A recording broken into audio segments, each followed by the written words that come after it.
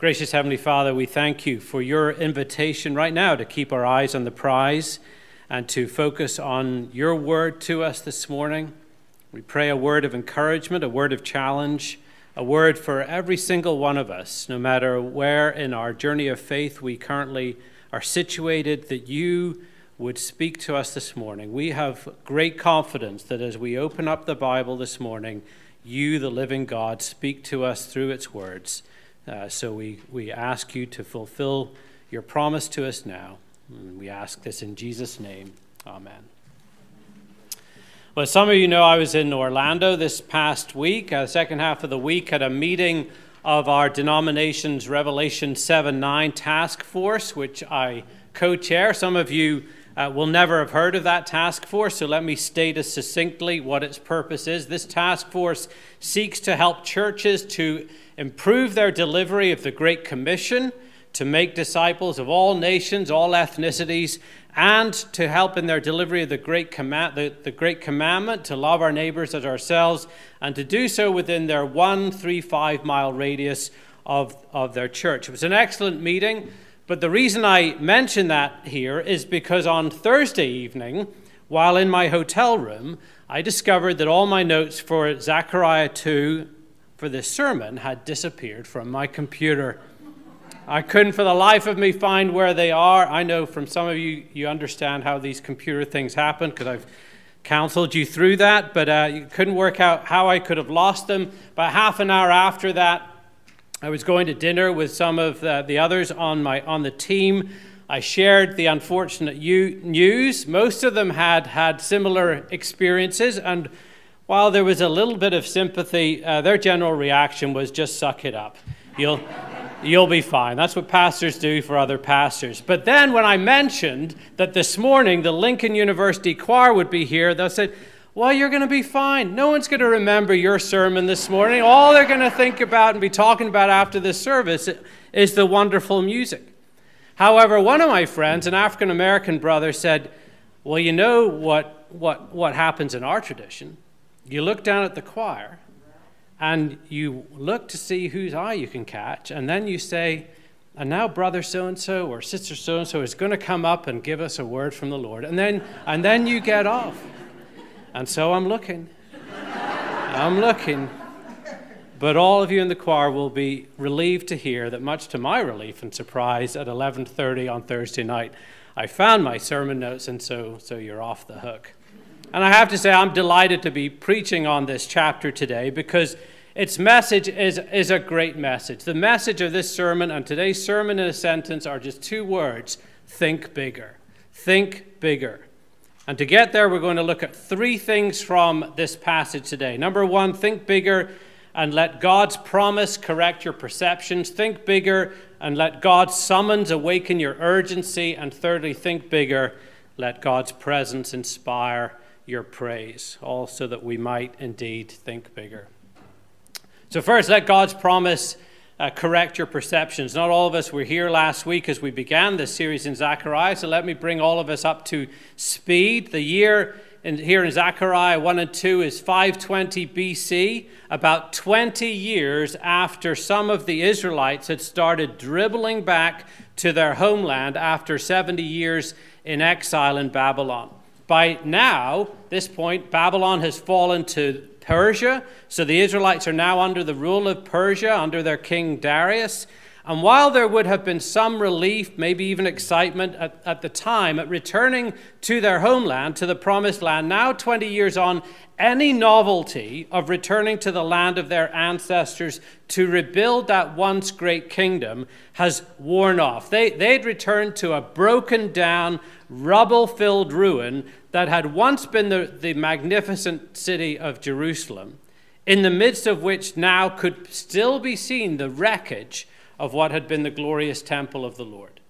They'd actually tried to start rebuilding the temple. That work had stalled 10 years prior to Zechariah, ground to a screeching halt. In addition, the land was facing a terrible famine, and returning people were dealing with the suspicion of those who had never left, and it's into those terrible circumstances that God sends the prophet Zechariah with a message of hope and comfort. It's a message made up of 8 visions, 2 sermons, 2 oracles, to a people who were disillusioned, disappointed, and just a bit fed up with life, which could possibly be some of us this morning as we look at life.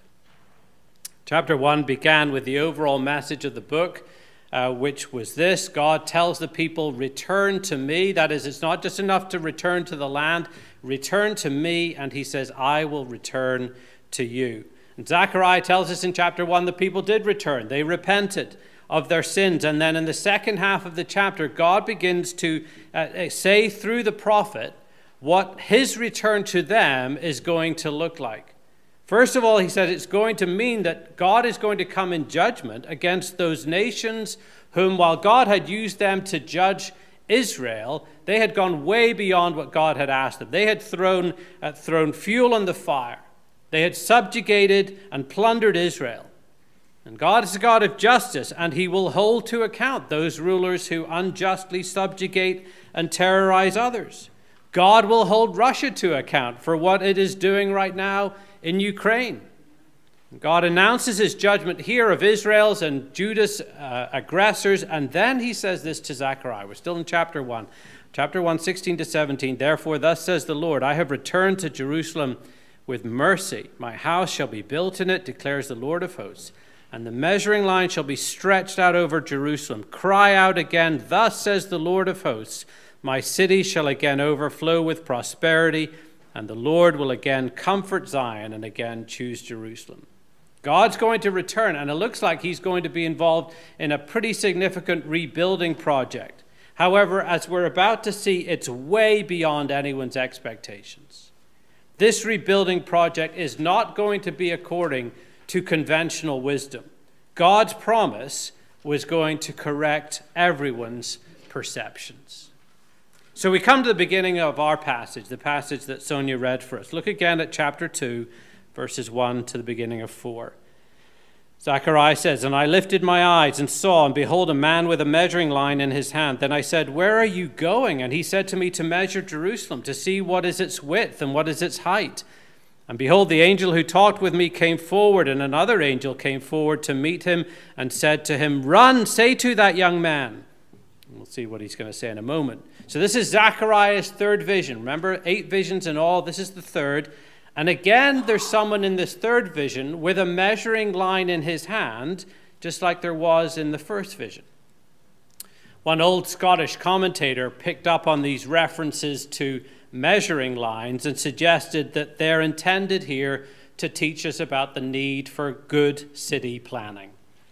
He illustrated the point by pointing to the city of Edinburgh as an example, Edinburgh in Scotland, as an example of a city that has not been planned well. I know there are some of you in the congregation with a background in town planning or architecture who might agree that city planning is important, but I can safely say that's not the point of Zechariah 2. Zechariah may have been thinking about Edinburgh. I can't speak for him, but he doesn't actually mention it here if you look closely at the text. What he does tell us is that he actually steps from being a spectator of this vision and the other visions into the tapestry of this third vision, and is so caught up in everything that's going on that he asks the young man in the vision a question. He said, Where are you going?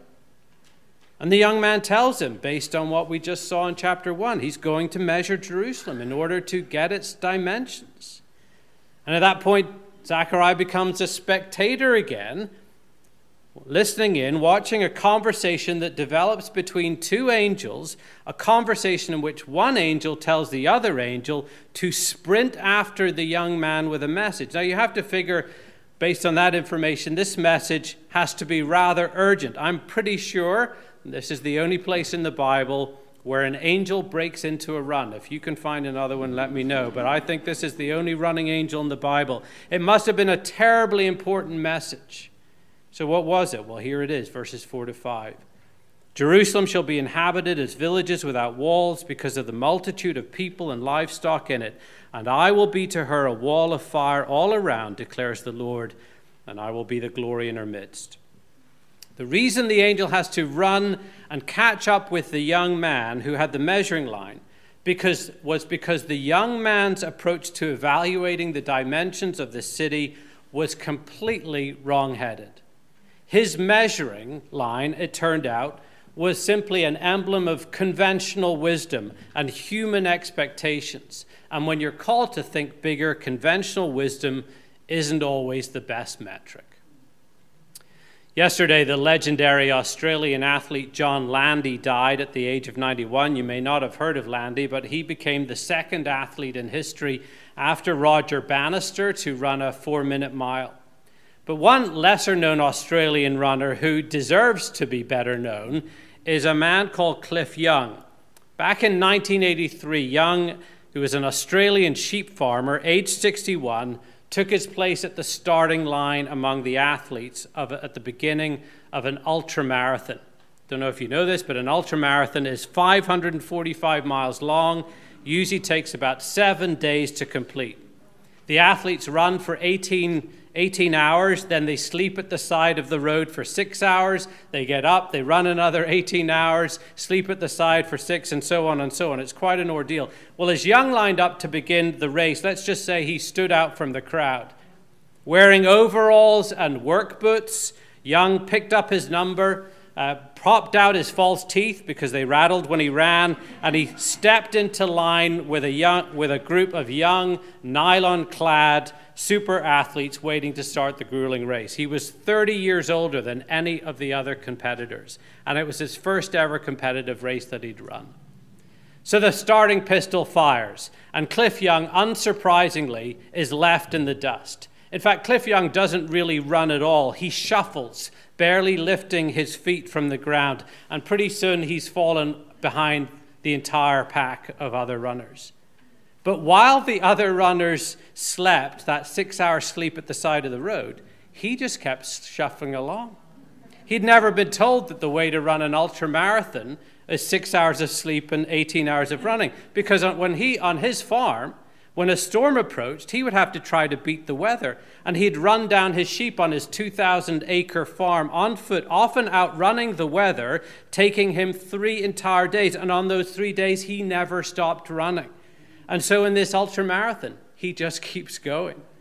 And on the last night of the race, it's a real tortoise and hare story here. On the last night of the race, while the other athletes were sleeping, Cliff Young passed the opposition. He ran with his distinctive shuffling gait for 5 solid days. He not only won the race, he beat the ultramarathon record. All the conventional wisdom ruled old Cliff Young out completely.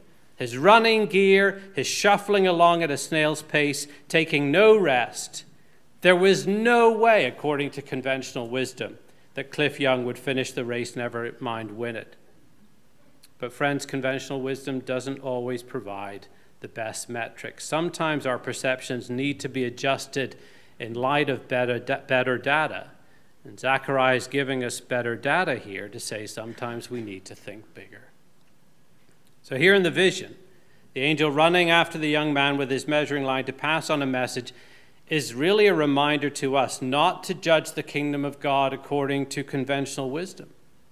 The measuring line suggests that God's people at this point expected a city very much like the old city, the one that had been previously destroyed, a walled fortress city capable of withstanding the military power of their oppressors. The young man had believed the prophet's earlier message that Jerusalem would be unbuilt, but he was expecting a new Jerusalem that was no different from the old one. That's what they were looking for. It's just that's not what God was promising, because God's promises are always more expansive than any human measurement could ever encompass. At one level, you've got to love the young guy's enthusiasm, but his grasp of the scope of God's work in the world just was painfully inadequate. He needs to think bigger. And what the angel said must have blown his mind, because he tells the young man that the Lord promises his kingdom is going to be characterized by 2 mind-blowing things. And the first of them was this, the size of the city. Look again at verse 4. Jerusalem shall be inhabited as villages without walls because of the multitude of people and livestock in it. He says, put away your tape. You can't measure the dimensions of the city of God. Jerusalem will be a city without walls. Now that would have not only have sounded crazy to Zechariah and his contemporaries, but the lack of a strong wall would also have been considered a sign of disgrace, as is actually mentioned at the beginning of the book of Nehemiah about Jerusalem. But this Jerusalem described by God would have no walls. It's pictured almost more like a massive field or just the countryside in general. And the reason it will be like this is because there will be so many people and animals that no wall could contain it. See, the mention of the multitude of people and livestock here echoes Genesis 8:17, Genesis 9:1, after the floods in flood in the days of Noah, when the multiplication of people and animals was a sign of God's blessing. So that far from the walls being bad news, no walls here was good news. So who are all these people in the New Jerusalem? Well, Zechariah tells us a few verses later in verse 11. Many nations shall join themselves to the Lord in that day and shall be my people. This New Jerusalem will be the home for people from all the nations of the earth who love the Lord, who in Zechariah's words in chapter 1 have returned to him in repentance. In a sense, Zechariah wasn't announcing anything new here. Right back at the beginning of the Bible, God had told Adam to cultivate the earth and to fill it, And later in the book of Genesis, God makes a covenant with Abraham, and he tells him that his descendants will be more numerous than the stars in the sky, and more numerous than the grains of sand on the seashore. And now Zechariah really just sees another picture telling them the same thing, that when Jerusalem is rebuilt, it will seem to expand to cover the whole earth and will be teeming with all kinds of life. And the New Testament picks up the same truth and brings it up incessantly. Since I've already mentioned the Revelation 7:9 task force, let me read to you the verse that's the backbone of our work there. The Apostle John in Revelation receives a vision, just like Zechariah receives a vision here. And in John's vision, here's what he sees. After this I looked, and behold, a great multitude that no one could number, from every nation, from all tribes and peoples and languages, standing before the throne and before the Lamb. You hear that? Every nation, every ethnicity, all tribes and peoples and languages, black and white, Latino, Native American, Ukrainian, Russian, because in the New Jerusalem, in God's kingdom, his people, those who are followers of Jesus, are no longer defined ethnically or racially or nationally. The only criterion for entrance is this, that you've repented of all your wrongdoing, your sins of omission and commission, and you've put your trust in what Jesus has done for you through his death and resurrection to secure your forgiveness and to adopt you into his family as his child. And those who do that, God says right here, those are my people. Zechariah picks up on one of the key promises of God through the entire Bible, Old Testament and New Testament. It was in the words of encouragement from Ezekiel 36 that Jeremy read from us as well. The promise is this: God says, I will be your God, and you will be my people. A people not defined by ethnicity or race, but by repentance and faith in him. And that will mean so many people that you won't be able to wall them in. This New Jerusalem will be such a massively prosperous city that you won't be able to enclose it with walls. And it's just going to keep spreading and spreading and spreading, which is just this gloriously wonderful picture of the spread of the gospel of Jesus throughout the world. So the first mind-blowing piece of news for the young man with the measuring line is the size of the city. The second, related and understandably, concerned the safety of the city, because you can imagine Zechariah's audience saying, well, that's all very impressive and laudable, bringing in the nations and all that, but let's get practical for a moment. If there are going to be no walls in this city, how's the city going to maintain its security? And God says, I've thought of that too. Verse 5, I will be to her a wall of fire all around, declares the Lord, and I will be the glory in her midst. God himself will be its walls, a wall of fire. And not only that, but God will be in the New Jerusalem, his glory in her midst, he says. That the New Jerusalem won't actually need a physical temple of bricks and mortar, because God will be its temple himself. So no physical walls will be needed to protect the multitude of residents there, because God himself will be this wall of fire to protect his people, and God himself will live within the city. This promise of the safety and security of the city of God is one of those promises that theologians say has both an already but not yet aspect to it. It's not yet in the sense that, as the book of Revelation picks up on some of Zechariah's vision, the ultimate fulfillment of this isn't going to come until Jesus returns and ushers in the new heaven and the new earth. And we're not there yet. But there is an already aspect to this which is found in Jesus' church right now, because God, through his Holy Spirit, dwells in every follower of Jesus, and he protects us. That protection isn't necessarily from physical danger or death. Christians suffer from illness and death and disasters just like everybody else. But Jesus says that's actually not the protection that ultimately matters. What I promise to protect is your faith in me, so that when I return, I'll be able to welcome you alongside all your brothers and sisters of every ethnicity and tribe and people into the New Jerusalem. Now, before we get to the second and third points, and some of you are getting worried because that's a very long first point, but the second and third are going to be much, much briefer. But before we get there, there's definitely something here just for the church to learn from the angel's message to this young man, because we are so tempted to evaluate the church like the young man in Zechariah's vision, with a measuring line of merely human standards. You'll need the latest gear, they told Cliff Young, as the runners lined up for the race. You'll never get far using those methods, they said. And that's how sometimes we think about the church. We look for what Richard Phillips says in his Zechariah commentary, refers to as the ABCs of church growth: attendance, buildings, and cash. And those things certainly aren't insignificant in the life of any church, but they're not the right metrics for measuring actual church strength and vitality and health. We mistakenly think that if a church is big and rich and strong, that, well, God clearly is with it, right? But here we're being reminded that the true measure of the church has nothing to do with scale, nothing to do with wealth, nothing to do with power, everything to do with the presence of the glory of the living God dwelling in our midst. That's what we most urgently need to seek if we want to be a church that is healthy and vital, a church that is pleasing to the Lord, that as we think bigger, let God's promise correct our perceptions. Secondly then, let God's summons awaken your urgency. Verses 6 to 9. Up, up, flee from the land of the north, declares the Lord. For I have spread you abroad as the four winds of the heavens, declares the Lord. Up, escape to Zion, you who dwell with the daughter of Babylon. For thus said the Lord of hosts, after his glory sent me to the nations who plundered you. For he who touches you touches the apple of his eye.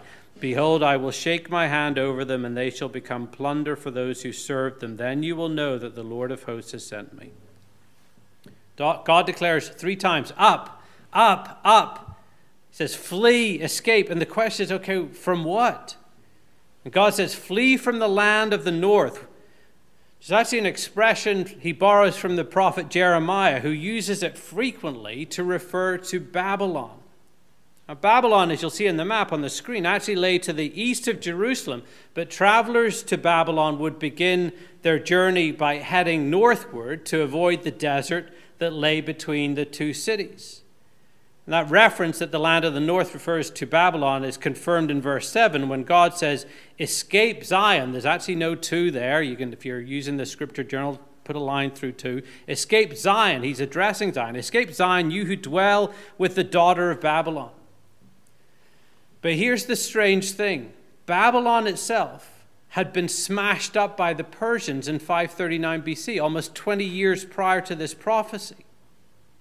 So I'd suggest that it's actually not the literal city of Babylon that the people are to flee from. I think it's what we might call the spirit of Babylon that they need to worry about. You know, the symbolic importance and significance of Babylon in the Bible goes all the way back to the Tower of Babel in Genesis 11. It goes all the way through the Bible, all the way to the book of Revelation, Revelation 18, where Babylon stands for Rome and in turn for the pagan world. That is the enemy of God, the enemy of his people. So that we could say that Babylon is a symbol of everything that is anti-God in this world. To flee Babylon is to break solidarity with a world that rejects God and to flee to God for mercy and protection. It's to be like the pilgrim in John Bunyan's classic tale, Pilgrim's Progress, who flees the city of destruction and runs to the celestial city. It's to cast your lot in with God and his people, to set out resolutely for the New Jerusalem.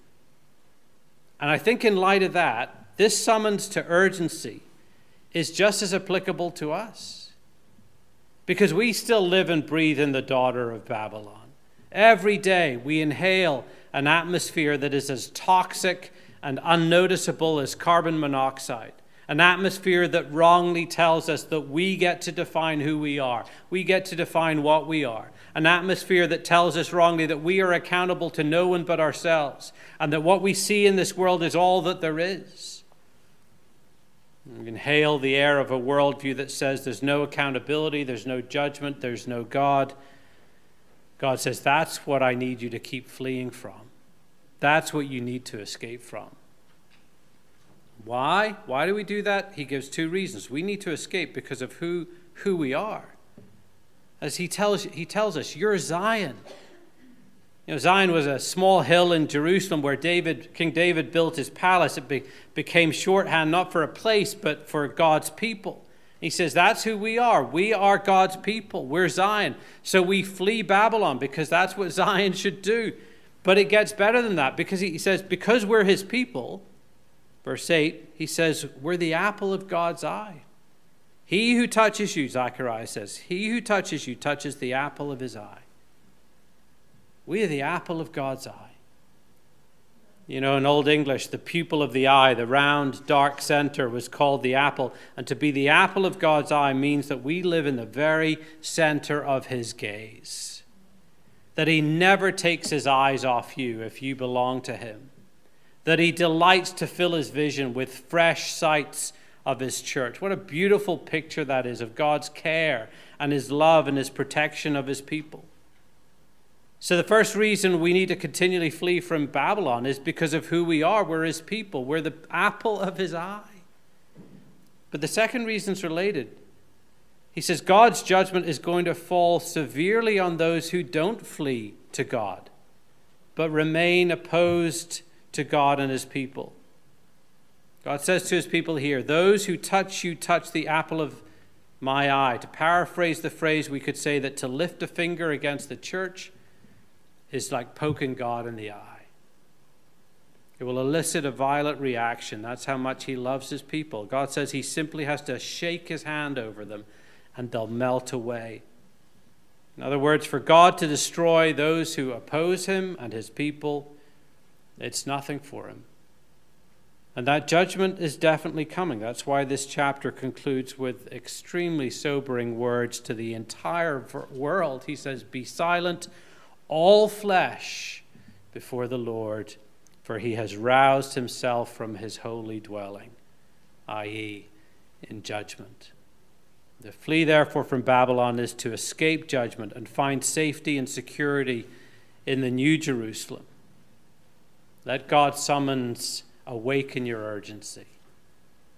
And then thirdly and lastly, and appropriate for today, let God's presence inspire your praise. Look at verses 10 to 12. Sing and rejoice, O daughter of Zion, for behold, I come and I will dwell in your midst, declares the Lord, and many nations shall join themselves to the Lord in that day and shall be my people. And I will dwell in your midst, and you shall know that the Lord of hosts has sent me to you. And the Lord will inherit Judah as his portion in the Holy Land and will again choose Jerusalem. Why are Zechariah's contemporaries to sing? Because God is moving back. After years of absence, he was moving back in with them. And as we'll see as we continue through this book, the first installment of this return by God would be would be the rebuilding of the physical temple as a symbol of his presence with his people. And the reality would be that it would be a pretty second-rate temple, nowhere near the splendor of the first. But that didn't really matter because it's just a symbol. None of the tabernacles or temples in the Old Testament were the real deal. They were all shadows pointing forward to the reality. The reality being a living, breathing person by whom God would fulfill his promise to come and dwell with his people. A living, breathing person in whom we actually get to meet the living God, because they were all pointing forward to Jesus, the one described by the Apostle John this way, John 1:14, the Word became flesh and dwelt among us, literally tabernacled among us, and we have seen his glory, the glory that would be in the midst of the new temple, the new Jerusalem. We have seen his glory. Glory is of the only Son from the Father, full of grace and truth. What do you do when God comes to dwell among us through his Son, Jesus Christ? You sing. What do you do when God begins to fulfill his promise of a city without walls, a city of every ethnicity before Jesus? You sing. What do you do when God keeps saying to you about his kingdom and his promises and his love and his mercy and his forgiveness and the new heaven and the earth? What do you say when he keeps saying, think bigger, think bigger? You sing. And so let me close with the words from the Apostle Paul, to which I believe Zechariah would have given a hearty amen.